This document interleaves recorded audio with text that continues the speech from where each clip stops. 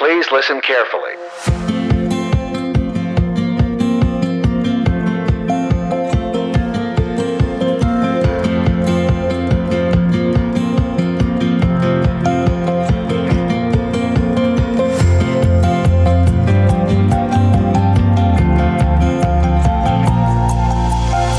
Welcome back to the Utterly Moderate Podcast. I hope everybody's holding on to those New Year's resolutions as long as they can.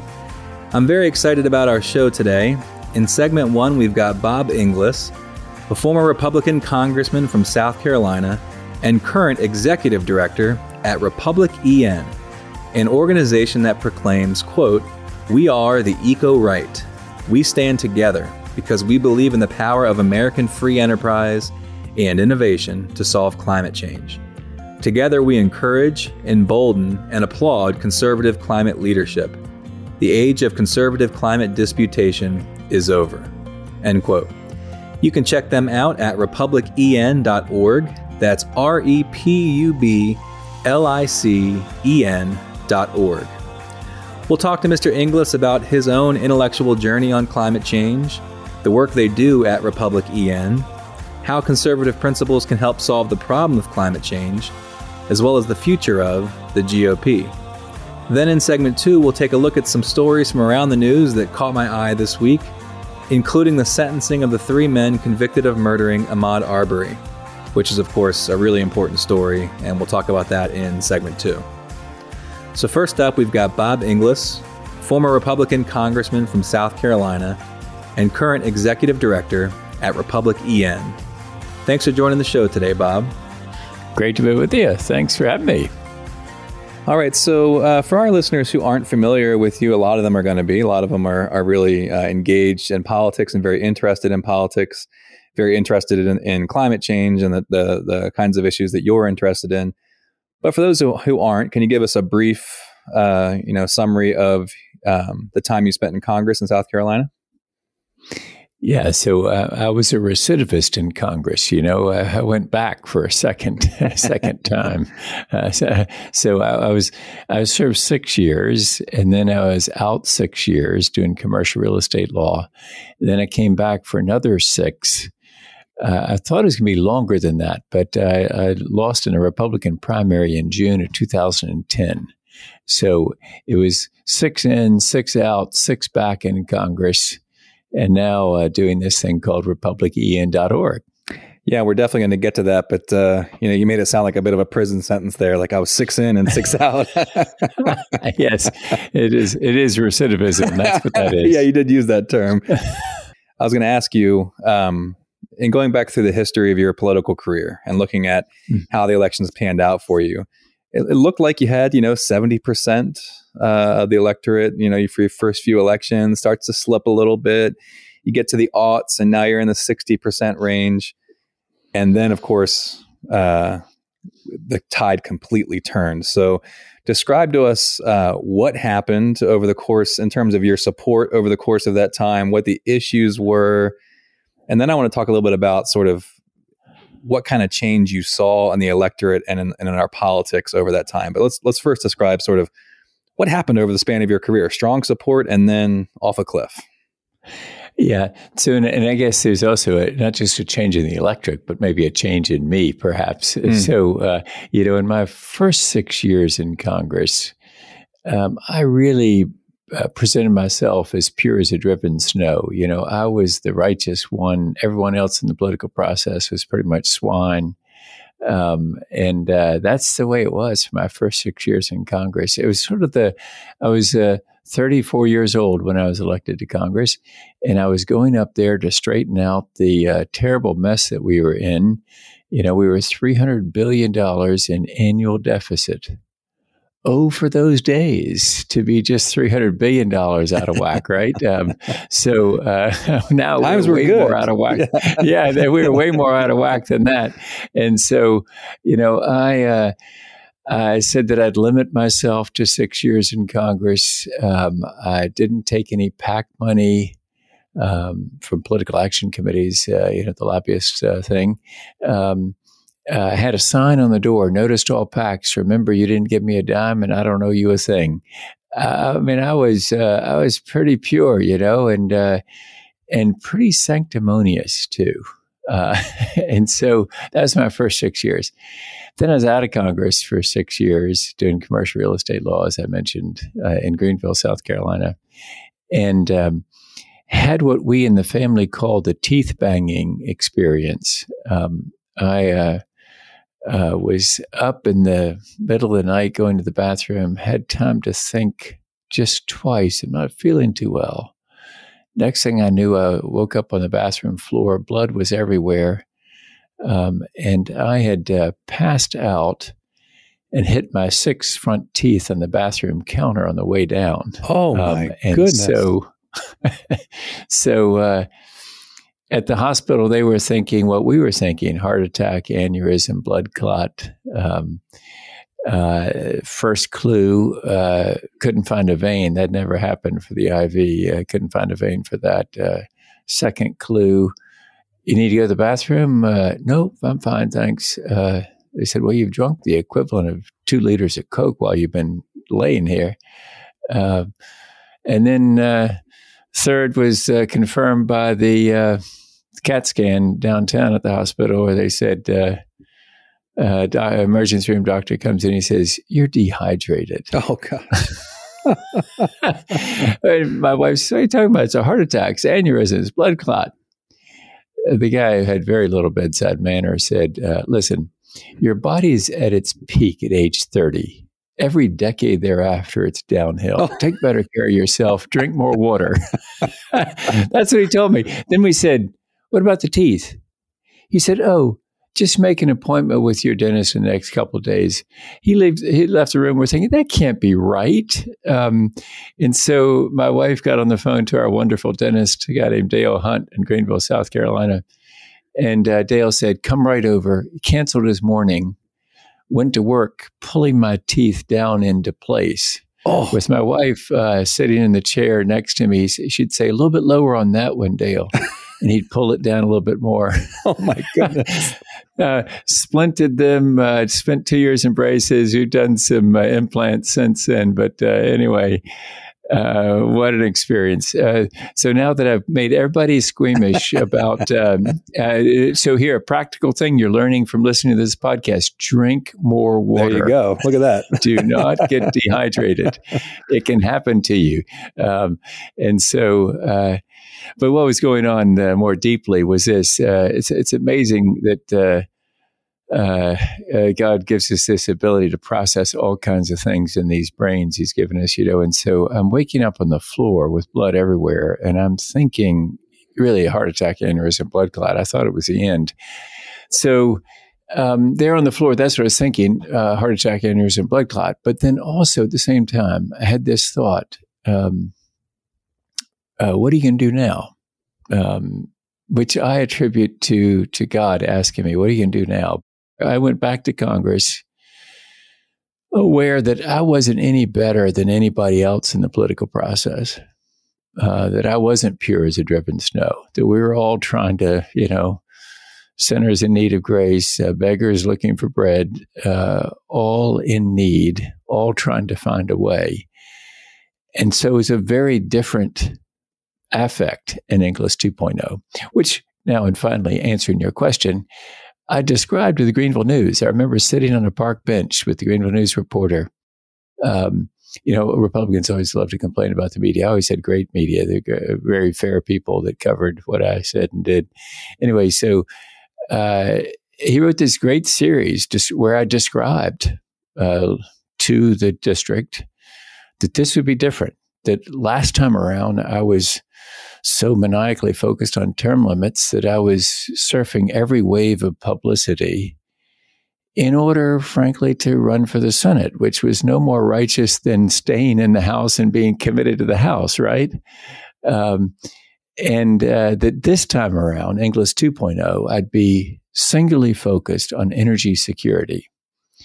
That was sort of code language for climate change as well as other things. Because there'd been a change in my thinking about climate change in the process that we can go into if you want to. And so when I said that to the district, they We thought there'd be a problem with the term limit pledge being broken and with the change in affect. But I had two primary opponents in 2004 when I was running again after that 6-year hiatus. And those two primary opponents got split 15% of the vote. That was a brag right there. Did you hear that? In other words, we got the other 85% of the vote. Okay, so the humbling's coming. So that was 2004. And then 2006, still okay that I was focused on energy security. The economy was good. People were fine. 2008, I had a primary opponent who called me the Al Gore of the Republican Party because of my interest in climate change. He didn't mean that as probably not a compliment. No, he did not mean that as a compliment. And so, thank goodness, the Republican primary was in June of that year because the financial crisis was happening long about October of 2008. The wheels were coming off the financial system, and so we skated past that primary. But then came the 10 cycle, and we knew it'd be a difficult cycle. And to show you how out of step I was with the electorate, but really intentionally out of step, is I crafted our slogan. It was "America's sun is still rising." It's basically a remake of Ronald Reagan's "Morning in America," and the idea was, okay, we're in bad shapes. It's a bad situation here with the Great Recession on now, after the financial collapse. But let's pull ourselves together. That was not what people wanted to hear. They wanted to hear, it's so bad.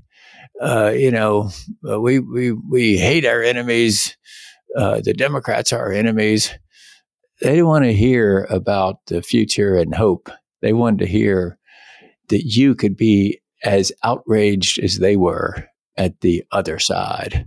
So, I got tossed out of Congress in June of 2010, the Republican primary. So that's how it all went from sanctimonious 1.0 to a different 2.0 that was going fine for a while until the Tea Party hit. I thought it was nice enough to be invited to that party, but I was specifically uninvited. So I want to transition here to talking about your pivot on climate change, but very quickly, how far in advance of that election did you realize that like negative partisanship, anger, that kind of stuff was going to be ruling the day, or was it a shock to you? I knew it was a problem, but I thought things would come around. I thought people would appreciate somebody who's in Congress who would tell it to them straight and who would lead them to something better rather than just, accommodate them. When John Ashcroft was running for president, he had a great line. He said, we should challenge America to her greatest and best and not accommodate her at her lowest and least. And I thought that people would appreciate somebody saying, listen, it's not that bad. I mean, no, Barack Obama is not a secret Muslim, not a socialist, not a non-American. We can get past all this trouble and have a sort of a positive, optimistic affect. That basically I had learned, back in 1.0, I had a wonderful experience with my friend John Kasich. Those first 6 years, I was on the budget committee, and I went there, as I said, upset about the $300 billion annual deficit we were running. As you know, we balanced the budget long about 99 or so, 98, 99. The budget was balanced. And that was my 6 years that I spent in Congress, in that first retirement in Congress, were on the budget committee. And so John Kasich was the chairman of that committee. He went on to be governor of Ohio. John was hosting a dinner for the budgeteers one night. And there was a guy sitting next to me, and then John was at the head of the table. And the guy next to me, who thankfully I can't remember who it was because it'd be embarrassing to him now, but he was telling John all the craziest stuff about Hillary Clinton. The black helicopters, all of this is ancient history now. Some of your listeners won't know what in the world I'm talking about, but there are all kinds of crazy conspiracy theories about Hillary Clinton, just crazy stuff. And so this guy is telling all that stuff to John. And I, to my shame, am sitting there giving nonverbal assent, sort of in my body language. Yeah, John, what do you think about that? And then the guy gets to the end of the verbal vomit, and John looks at the two of us and he says, "Why would you say that about her? She is a beautiful and brilliant woman. Why would you say that about her?" And for me, it was a great moment. It's like, oh, thanks, John. I needed that. Remember the shaving cream commercial? No, you're not old enough to remember the shaving cream commercial, but there's a hand comes out of the mirror and it slaps the guy in the face. And then the guy says, "Thanks, I needed that." And that's what I really felt with John, is like, oh, thank you, John, for straightening me out. And I thought really that people in the district, even in the midst of the Great Recession, even in the midst of the crazy things that were being said about Barack Obama, that maybe they'd appreciate somebody telling them straight. It was like the time when the guy stood up at a campaign breakfast and he says to me, the President Obama is so unpatriotic. He doesn't put his hand over his heart when the Pledge of Allegiance is recited or the national anthem is played. And then he sat down in total disgust. And I'm standing there and I'm thinking, what do you expect of a secret Muslim, non-American, socialist? Any of those would have done just fine at that moment, right? People would have said, "That's our Bob. He's with us." Right. And I'm standing there thinking, I got 5 kids. I got to go home to them. We tell them it's always the right time to do the right thing. And so I said, can't do it, won't do it. So I said to the guy, I've been with President Obama. I have seen him put his hand over his heart. What you've just said is simply not true. I said, the President Obama, is a loyal, patriotic American who loves his country, loves his wife, loves his kids. I just disagree with him on many things. Afterwards, a Republican operative came up to me and said, "Don't give him that." Wow. It was probably good advice, good political advice, because if I hadn't given Obama that, the grace of saying, of course, he loves the country, loves his wife, loves his kids. And of course, he's an American. For goodness sakes, he was born in Hawaii. And I think that's part of the United States. And so, if I hadn't given him that, maybe I could have survived the Tea Party thing. I could have joined them in just saying crazy things about Barack Obama. That was the fashion at the time. And so, well, thank God it's gone out of fashion. We've gone back to sane politics. Exactly. Now. It's all sane now. Yeah. Now we have alternative facts. So you can say whatever you want to. Well, I mean, I could forgive you for not. I mean, it sounds like what you're saying is you saw the tide turning, but you didn't expect it to be permanent. Yeah. I thought that with some leadership, you could direct the tide. You could direct the flow of that river. And I'd still believe that to be true. Sometimes the river goes off in a way that's destructive and self-destructive, really, to the country. But I think it will eventually meander back to a true course because we're clearly off course at this point. I mean, when something like 71% of people in my party, the Republican Party, believe that the election was stolen from Donald Trump, which is factually incorrect, then you're watching the river flow out of its banks and do destructive things. We need to get back to a straight flow on this river, which is, no, what happened is Joe Biden got more votes. That's what happened. And so it reminds me of back in high school, and I'm sure everybody's had this experience. When your team is losing, you are certain that the referees are for the other team, right? That's what it is. And so through the stands, that's a good analogy. Passes the rumor that, did you know that the referee's daughter is on the team or son is on the team, and all that stuff. And then it all turns out not to be true. No, it's not the referees. It's that your team wasn't shooting as many goals. That's what happened in that game. And that's what happened in the 2020 election is we just didn't get it. Donald Trump didn't get as many votes as Joe Biden did. That's what happened. So if we have time at the end of this interview, I want to get back to this because I'm not seeing that number fall at all. Like you would expect after the election, that number would start to fall, and it's not. And so you and I'll take the pessimistic side, and you can take the optimistic side that this thing's going to get better. But let's hit pause on that conversation because I want to talk about the really good work you're doing with republicen.org. Can you spell that for our listeners? Yeah, so it's republicen.org.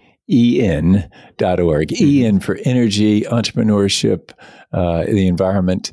It's a way of solving climate change with free enterprise. Right. And I mean, on your website, you guys say, look, the facts are not in dispute. Climate change is happening. Human activities are a huge part of this. And so conservatives need to set that dispute aside and get into the game and actually promote principles, conservative principles that can help address it. And I think our listeners would really benefit from hearing you talk about your own intellectual journey because you didn't start out believing in the facts of climate change, and that changed over time. So can you talk about your journey and how you pivoted towards this new understanding and new commitment to addressing climate change? Yeah. So for my first 6 years in Congress, I said that climate change was nonsense. I didn't know anything about it except that Al Gore was for it. And as much as I represented probably one of the reddest districts in the reddest state of the nation, Greenville, Spartanburg, South Carolina, that was the end of the inquiry for me. Okay, so I admit that's pretty ignorant, but that's the way it was for my first 6 years in Congress. Al's for it, I'm against it. And so then I was out of Congress 6 years doing commercial real estate law back home in Greenville, South Carolina. And my son came to me as I was running for Congress for what I described earlier as English 2.0 in 2004. So he had just turned 18 and he was voting for the first time. So he's the eldest of our 5 kids. And he came to me and he said, "Dad, I'll vote for you, but you're going to clean up your act on the environment." His 4 sisters agreed, his mother agreed. That's a new constituency. You know, those people can change the locks on the doors to your house. Very important to respond to that constituency. So that was step. Were you already starting to shift your opinion at that point? Or, I mean, what was the... It was really, it was Robert helping me to see that, and his sisters, his mother. And so that was step 1. Of a 3-step metamorphosis. Step 2 was going to Antarctica with the science committee and seeing the evidence in the ice core drillings. A fun fact to know and tell, the South Pole is a desert. It gets 1/4 of an inch of precipitation a year. It's 10,000 feet above sea level at the South Pole. So there's 5,000 feet of ice on top of 5,000 feet of dirt.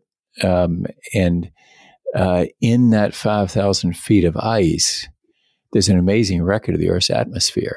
And so scientists simply drill down through the ice, pull up cores, and then stick them in coolers and fly them off to the freezers at the Byrd Polar Research Center at Ohio State University. And what you see in those cores is stable levels of CO2 and then an uptick coinciding with the Industrial Revolution. When we started burning fossil fuels. And so that evidence is pretty compelling to me. So that's step 2. Step 3 was another science committee trip and something of a spiritual awakening, which seems unlikely on a godless science committee trip, because we all know that all scientists are godless, right? Apparently not, because this Aussie climate scientist who I was snorkeling with was showing me the glories of the Great Barrier Reef and the challenge of coral bleaching. And I could see that he was worshiping God in what he was showing me. St. Francis of Assisi said, "Preach the gospel at all times. If necessary, use words." And so Scott was preaching the gospel. I could I could see it in his eyes. It's written all over his face. It was in his excitement about what he was showing me. And so he's now become a very dear friend. And so later we had a chance to talk. And he told me about conservation changes that he was making in his life in order to love God and love people who will come after us. So I got right inspired. I wanted to be like Scott Herren, loving God and loving people. Yeah. And so I came home and introduced the Raise Wages, Cut Carbon Act of 2009. You see, that was 2009. That's coming into that cycle, that 2010 cycle where things are not going well, you know. You've always had good timing. Yeah, there's not good political timing to be talking about a revenue neutral, border adjustable carbon tax. I tried to say, pay no attention, ladies and gentlemen, to those last two words, carbon tax. Let's talk about the first two things. It's revenue neutral, which means we're going to cut taxes somewhere else if we're going to put on this new tax, so there'll be no growth of government. And it's going to be border adjustable, which means we're going to apply the tax to imports from China and other countries unless they have the same price on carbon dioxide. So that, of course, got me in a great deal of trouble. I think for a lot of people, it was the last straw. It wasn't my only heresy against what became Republican orthodoxy. I mean, there were other things that were out there too, but it was probably the most enduring heresy because it seemed that I'd crossed to the other side and that I was marching with the other team. So that led to my defeat in June of 2010. But like I say, there were other heresies too. I was for comprehensive immigration reform, although we never called it that. I'd voted against a troop surge in Iraq. Even though my friend, and he is my friend, George W. Bush, I wanted him to succeed, wanted us to succeed. I just wanted the Iraqis to be in charge of that. What else sins did I commit? I guess, but my most enduring sin was just saying that climate change is real and let's do something about it. So I teach an environmental sociology class, and one of the things my students love is the documentary The Merchants of Doubt, and you play a very prominent role in that, and you come off looking very good in that. How did you come to that project, and what did you end up thinking about it? You know, Robbie Kenner, the filmmaker who made Merchants of Doubt, called me up and he's giving me this whole pitch about how, I did this thing called Food Inc. He told me, and I'm sort of holding out the receiver, like, go ahead and ask me, because I'm going to say yes, because our daughter had come home with Food Inc. from college. It's one of Robbie Kenner's films, and it really changed the way that we try to approach food, and so. Anyway, I was going to tell him yes if he would just stop giving the sales pitch, because I was like, my polling numbers internal to the family are going to go up if I participate in a film with Robbie Kenner. And so I did. He's really a wonderful guy and a brilliant filmmaker. If you notice in Merchants of Doubt, there's absolutely no narration. It's an incredibly hard way to do a documentary. He listens to many, many people that he's filming. And then he puts it all together so that they carry the whole message. It's really an incredible amount of work. It's a lot easier to do a documentary if you can just break in with, pick up a microphone and do some narration to move things along in a film. But no, Robbie does it the hard and very creative way. And so it's wonderful to participate with him on that. I really loved it. And of course, if you watch the film, he collapsed those 3 steps I was just describing into one. He wasn't doing a film on the life and times of Bob Inglis. So, he had to collapse it a little bit. But it was a 3-step metamorphosis. It was fun to work with Robbie. He's just a very creative guy. Yeah, great film. Your segment hits me in 2 ways. The first part of it, where you're talking to the radio host and that sort of thing, is sad because it's very much a reflection of our politics. The first part made me happy because you see the empirical evidence and that convinces you. But then the third part was just really touching the what you said about why we oppose these things and how we can come together. So anyway, I would encourage people to watch that. But let's move on. Tell me about republicen.org. What are you guys doing? promote the heck out of it. Yeah, so we're conservatives who care about climate, and we are out to show that there are free enterprise solutions to climate, and that what this is a problem of economics that has an environmental consequence. And so it's just incumbent on conservatives to step forward with a solid economic solution. And that solution is to basically just price in the negative effects of burning fossil fuels into products so that consumers, in the liberty of enlightened self-interest, start choosing cleaner because it's cheaper. Because once you make dirty accountable by pricing in those negative effects, who wants to pay more for dirty? And so it's a simple concept of internalizing negative externalities. I once said that to a reporter at the Greenville News, the largest newspaper in the district I represented. The guy stopped me. He said, "What'd you say?" And I said, "We need to internalize negative externalities." He said, "I can't write that in this paper, man. We write at the 7th grade level." And I said, "Okay, reveal the hidden cost." Next day in the paper, it said, "Inglis says we need to reveal the hidden cost of the burning of fossil fuels." That's it. That's internalizing negative externalities. It's basically that if I'm Inglis Industries, let's say, and I'm making a product that's useful to society, but my smokestack fouls the lungs of my neighbors, and I send a lot of CO2 up that is fouling neighbors around the world. Now, that stinks for my neighbors, but it's pretty good for me because I don't have to buy new equipment that would sequester that CO2 or to scrub my stack better. It's good for me. It's good for my customers too, because I sell them a particularly cheap widget, Meanwhile, across town, I've got a competitor and she has new equipment. And she doesn't dump on her neighbors, but her price point is higher. So I beat her every day in the marketplace. Stinks for her, stinks for my neighbors. Pretty good for my customers, great for me. If you just step in and make me accountable and say, Inglis, no more of that. Be even biblically accountable. Hold your ash on your property. You can't do on your property something that harms someone else's person or property. That's Old Testament law. It became English common law. It's American common law. And there is a right, an action in trespass against me. But my neighbors are generally poor, because it's cheap land next to me for residential purposes. They're disproportionately of color, and they don't have enough money to sue me because I could bury them in that litigation with my lawyers.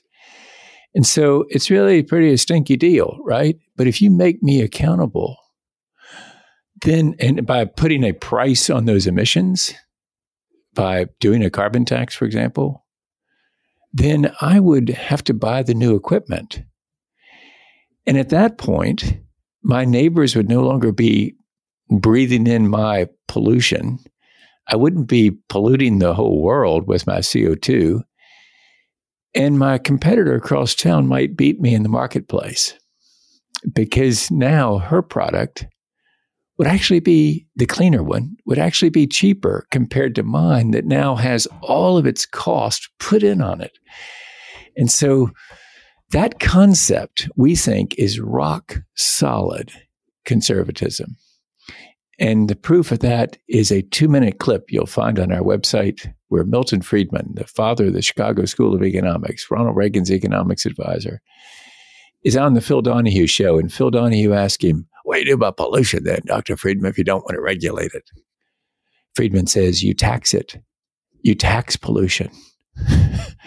And then he goes on to explain what I've just tried to explain, which is internalizing negative externalities. And that is rock solid conservatism. And by the way, we do present it as that, but let me be fair. It's the same thing that Al Gore has been for about 30 years. So you are the Republicans, Al Gore. They were right.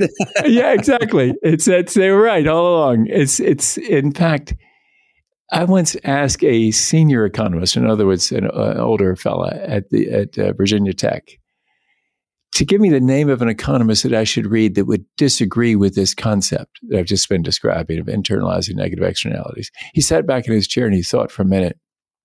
And he sat back up to tell me, can't think of one. He says, in fact, you can't be an economist if you disagree with that. He said, it'd be like being a scientist and not believing in the scientific method. Pretty good endorsement. Yeah. And so really, you look across the political spectrum. It's everybody from Greg Mankiw on the right to Paul Krugman on the left. They all agree, really, that it's the most obvious thing to do about climate change is just start with a carbon tax. And then things would change. So I'll give you an example. We were doing a field trip recently with a member of Congress in Miami.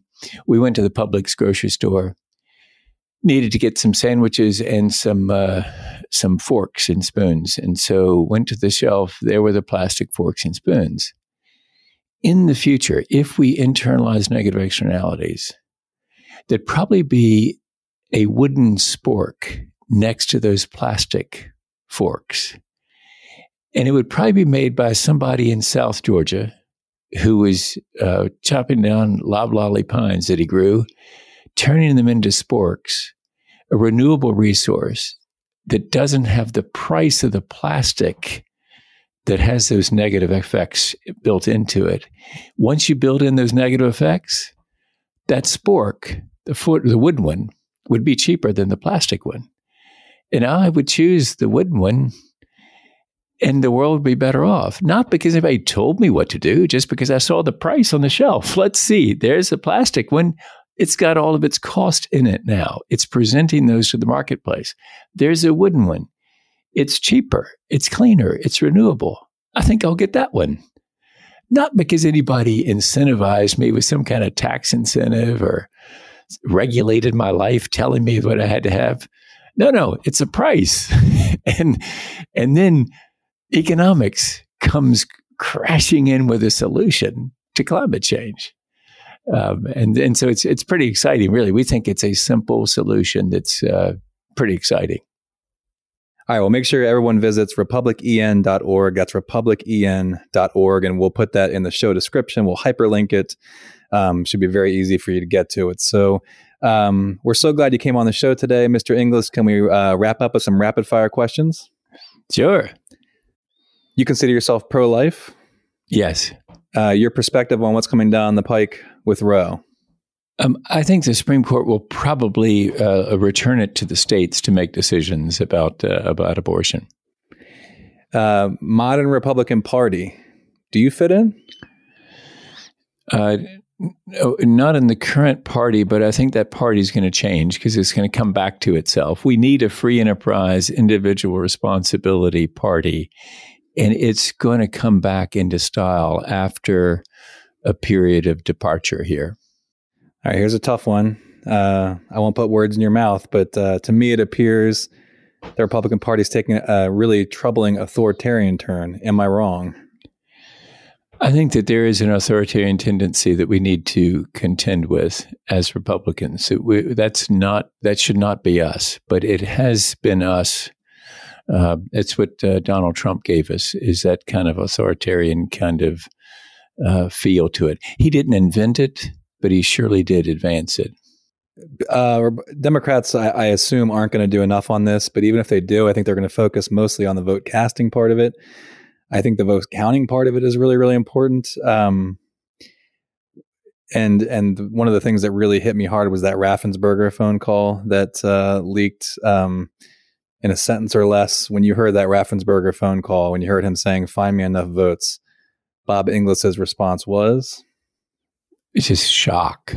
I mean, I could not believe that a president of the United States would say that to an election official in the state of Georgia.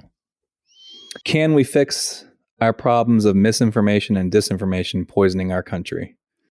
I think so. And I put a lot of faith in young people here because they know to check sources better than their grandparents. Their grandparents get an email and they forward it. The forward button should be removed from some computers because they forward stuff without checking it out and finding out that it's just wrong. And once you get bitten by that, and young people have been bitten maybe more than their grandparents, they realize, oh, wait a minute, check it out before you forward it. We've talked about a lot of negative, but on the positive side, Republican politicians at the federal level today, currently in power, who you admire? Mitt Romney, Senator Mike Braun, and in the House, John Curtis of Utah. Tucker Carlson, Patriot Purge, the black helicopters are coming for you. Do people like him and Alex Jones and all the rest, do they believe their own stuff? I can't believe that they do. I think it's all an act. So like Rush Limbaugh used to say, that he was an entertainer, he told us. Early on that show, he didn't necessarily believe this stuff. He was just an entertainer. And so, I can't believe that people of ordinary intelligence could actually believe what they're saying on the TV.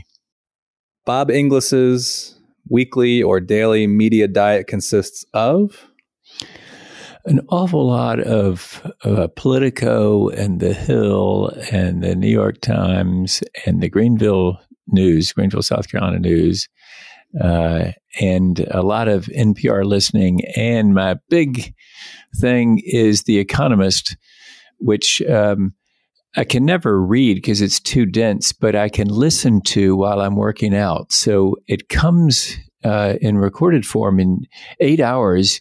I get English lessons as well as the news. All right. And last one, and this is very much in line with issues that are really close to your heart and that are important to the constituency in your household, which I'm learning in this interview is really, really important. If you want to appeal to Bob Inglis, then appeal to his family. So as you saw the recent IPCC assessment, you saw what came out of Glasgow, your short-term and long-term perspective on the future. How optimistic are you that we're going to tackle this problem? I am certain that we're going to win on climate. The question is whether we win soon enough to avoid the worst consequences. But I am certain that we're going to win on climate, that we are going to do the obvious, which is we're going to price in the negative effects of burning fossil fuels. One way or another, we're going to do it inefficiently through regulations and fickle tax incentives, or we're going to do it efficiently through a straight up pricing in through a carbon tax that's revenue neutral, cut taxes somewhere else in equal amount, and border adjustable, apply it to countries that don't have the same price on carbon dioxide. But we will act on climate. It's just, will we act soon enough? Bob Inglis, thank you so much for joining us today. And all of our listeners, don't forget to go visit republicen.org. That's republicen.org. Bob, thank you so much. It's great to be with you. Thanks for the opportunity. All right, well, it's time to wrap up the show with a few stories from around the news that caught my eye this past week. The first is the sentencing late last week of the 3 men convicted in November of last year of murder for chasing and killing Ahmaud Arbery, a case which became part of the larger national conversation on racial injustice. All 3 men were sentenced to life in prison. As Ross Bynum from the Associated Press recounts, Greg and Travis McMichael grabbed guns and jumped in a pickup truck to chase Arbery after spotting him running in their Georgia neighborhood in February of 2020. Their neighbor, William Bryan, joined the pursuit in his own truck, a chase which ended with Travis McMichael firing close-range shotgun blasts and killing Arbery. You can read more about this from folks like Ross Bynum at the Associated Press, as well as any other major news outlet. Another story that caught my eye was a piece by Tim Miller in The Bulwark on January 10th titled, "I Spent Insurrection Week Listening to Steve Bannon," which is a podcast where Bannon and others asserted that they should seize the day. We're ashamed of nothing. We're proud of the work we did on January 6th. This would be less serious if not for the fact that, as Miller notes, Bannon's show is a top 10 performing podcast on Apple Podcasts, and there were so many things that were troubling that Miller reports on that he heard in this podcast, including, of course, the big lie that Biden did not legitimately win the election, that Trump actually won, but that Biden stole it from him. They're still claiming that the election results from the fall of 2020 will be decertified in states like Arizona. Steve Bannon and Peter Navarro discussed how they tried to take advantage of the Electoral Count Act. There were open preparations for a 2024 coup attempt. They argued that the medical establishment has covered up nearly 500,000 deaths from the COVID vaccines. They're aiming to put people in positions of power throughout the country to subvert future elections. Marjorie Taylor Greene came on, and she said, "I don't want to alarm anyone, but I think that our country is already gone. I think we're post-Constitution, and I think China is absolutely ahead of us." Just really, really troubling stuff. And again, you can check it out. Tim Miller, January 10th, titled, "I Spent Insurrection Week Listening to Steve Bannon." And that last quote from Marjorie Taylor Greene, "I think that our country is already gone. I think we're post-Constitution." I'm sure there's a variety of ways that can be interpreted, but to me that sounds like a pretty clear call for authoritarian tactics, and just really, really troubling, in line with all the other authoritarian patterns we've seen from the GOP lately. This is really, really troubling stuff, which leads me to my third story, which was a pair of speeches by President Biden and Vice President Harris in Atlanta on Tuesday, January 11th, where they were calling on Congress to pass voting rights legislation. So Biden said, quote, "History has never been kind to those who sided with voter suppression over voters' rights, and it will be less kind for those who side with election subversion," unquote. Harris said, quote, "The assault on our freedom to vote will be felt by every American in every community and every political party. And if we stand idly by, our entire nation will pay the price for generations to come," unquote. She also warned that it is uncertain when there will be another opportunity to pass such legislation. These speeches were covered by many major news outlets, including a good piece by Maya Ward in Politico on January 11th. Ward notes that Biden and Harris's speech come as Senate Democrats are expected to force another vote on an election reform bill soon, and efforts to block the bill could lead to serious consideration of changes to the filibuster, at least when it comes to voting rights legislation.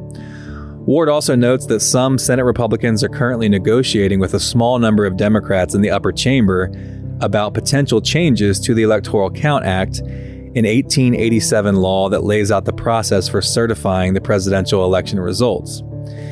And as important as I think the vote casting side of reform is, many scholars believe the vote counting side is actually where the immediate threat lies, with all these authoritarian tendencies I've been talking about, and shenanigans with the electoral vote count. And so, I don't want to get out over my skis on this. I'm really hoping that this comes to fruition. It may amount to nothing, but we really need to protect future elections from any shenanigans with the electoral count. And so I'm hoping that whatever is happening behind closed doors in Congress ends up in some real meaningful legislation that really matters. So we'll end the show on that positive note. It sounds like there are some good developments there. I hope they continue. I hope they result in something that's really meaningful. So that's it for today's episode. Thank you so much for listening. Don't forget to visit us at connorsforum.org. That's CONNORSFORUM.org. connorsforum.org. We'll see you next time. Happy trails to you until we meet again. Happy trails to you. Keep smiling until then. Who cares about the clouds when we're together? Just sing a song and bring the sunny weather. Happy trails to you till we meet again.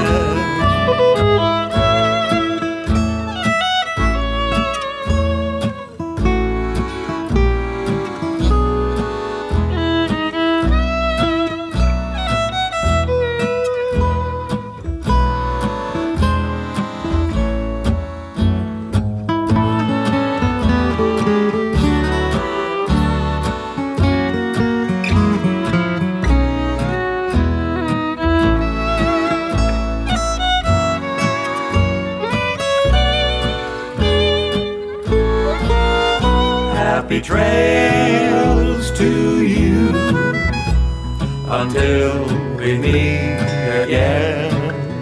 Happy trails to you. Keep smiling until then. Who cares about the clouds when we're together? Just sing the song and bring the sunny weather. Happy trails to you till we meet again.